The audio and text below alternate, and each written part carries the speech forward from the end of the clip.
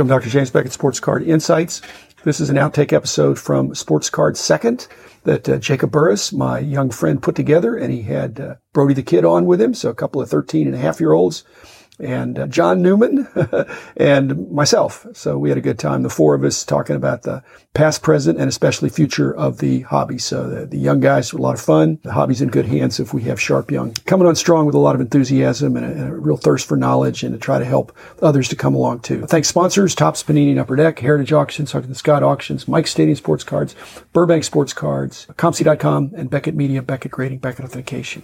You'll notice that this is episode 620. I did not make a mistake. I've decided I like doing the recaps, but the recap episodes that heretofore have been every 20th, the divisible by 20 episode numbers, I'm moving that out to 25. I think I don't need to recap quite as often. I do get new listeners and people that subscribe because they check out a little sample and decide that they want to listen to more, and perhaps some that they've missed. Plus, it gives me a chance to go back and add or amplify or clarify if something's come up since that episode appeared. So thanks, Jacob. Thanks, Brody. Thanks, John. Again, you should go listen to Sports Card Second on your own. You can listen to this whole thing, but this is just, I pull out 10 minutes just to give you a taste of the fun that I had in doing that. The next recap episode will be number 625, and then it'll be 650, 675, 700. So I'll still do it, but I'll do it with less frequency. Thanks, everybody. John's famous for saying the hobby is the people. Well, the card companies, to some extent, are the brands, but they're also the people. My concern is that if they start from scratch, and we never did this, but a lot of companies that are aggressive when they start from scratch, they hire the best people from other companies in the industry. I wouldn't be excited about that because each of the companies you mentioned has some real strengths. Now, I don't think any of them are strong at everything, but some of them are really strong in certain areas. And that's because they have strong people in those areas. So if Fanatics went there and hired 5 or 10 people from Topps, the best people, 5 or 10 people from Panini, the best people, 5 or 10 people from Upper Deck, the best people, maybe a few from Leaf, the best people. That's a lot cheaper than buying the whole company. But that would deplete those companies, and that just doesn't seem fair to me, but it's the way a lot of people do it. So I'd rather have them just buy the company or, like you said, lease out some of the brands or the intellectual property they have rather than poaching employees. But yeah, it's a free world, and most people, if somebody says, hey, do you want to come work for me instead of where you are at double your salary, most people say, when can I start? I wouldn't like that, but that could happen. If they don't buy one of the companies, they're probably going to try to get some of the people. On the other hand, it's still about execution, and some of the brands have importance above and beyond even the people. The people are really important, though, because a lot of the people are going to come up. But Carvin Chung, he came out with some great ideas. Next thing, he's changed card companies, and then he's moved again, but he keeps coming up with creative ideas. And Upper Deck didn't go down when he left. There's 2 places where kids can go for involvement in the hobby on a personal level. One is card shops and the other shows. And at the shows, I'd like to see every show promoter provide free admission up to maybe even age 16. They may probably do it up to 12 now, but I'd say anybody that can't drive, if they're going to come to the show, they're probably going to have to get a parent to bring them anyway. So free admission. And I would like to see every card shop have a kids club like Mike Fruitman has, and Fanatics or Panini or Topps or Upper Deck, any of them, they maybe can't require it, but I think they should look favorably at any local card shop that has a kids program. I would reward that card shop because the kids need to be going to a card shop and to card shows and seeing that it's acceptable and even cool to participate in this hobby. And I'd love to see a product just for kids, but that's harder to pull off. But just let them come to the shows for free, and the card shop should get stuff from the manufacturers to provide incentives for kids to be involved.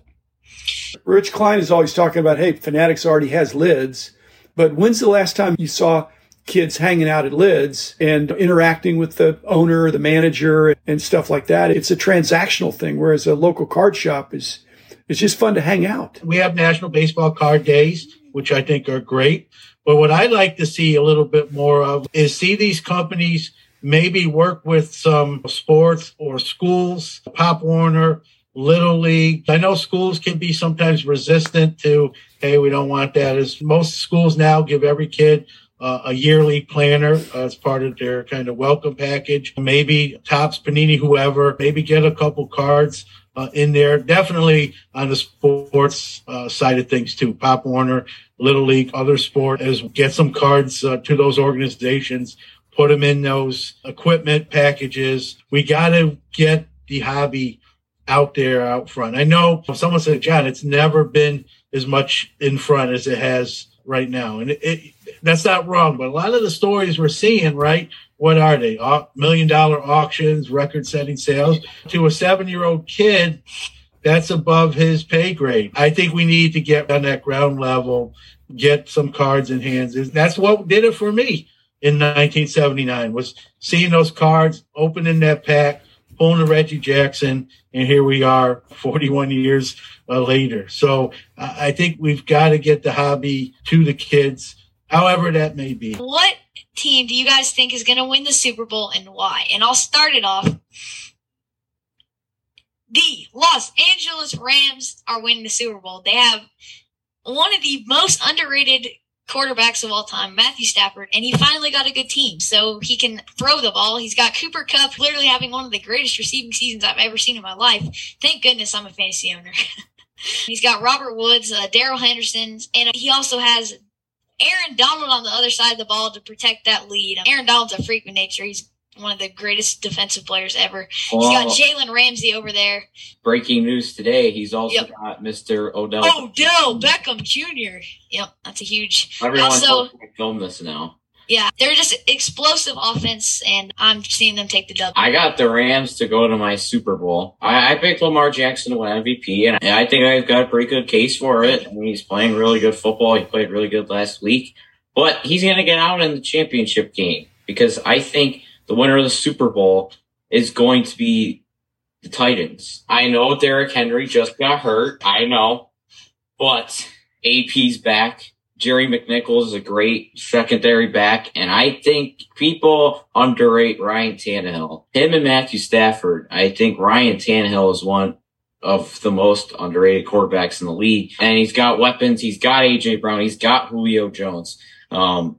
Yeah, I like the Titans. I know it's crazy to think about. They lost to the Jets somehow, but here we are. Any given Sunday, man. Yeah. 1 week the Bears can beat the Bengals, but then they lose. Dang it. We're not going to talk the Steelers game because that was all on the people in white and black. That was all on the officials. Bears should have won by 10, and the officials ruined it. Where a ref literally hip checks my guy and then throws a flag on him. It's like, oh my God. Apparently me and Brody were watching two different games at the same time. Dr. Beckett, who do you think's going to win? I'm pulling for the Cowboys. Sentimentally, I'd love to see the Cowboys do it. Matthew Stafford is from around here. He's a sentimental favorite as well. I saw Ryan Tannehill play in college. I don't think they're going to go all the way, Brody, but he's a good athlete. He's a smart, got a good touch and everything, but I like interrupting people who like the Cowboys. Yeah, they're going to interrupt themselves. They're their own worst enemy. If they could get their act together, maybe they could go a long way. We'll see.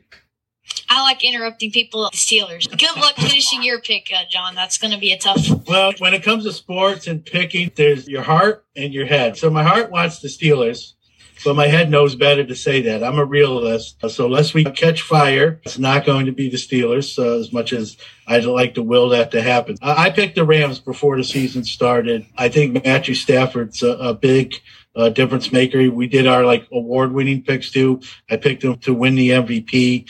I think he finally has some talent around him that he didn't have in Detroit.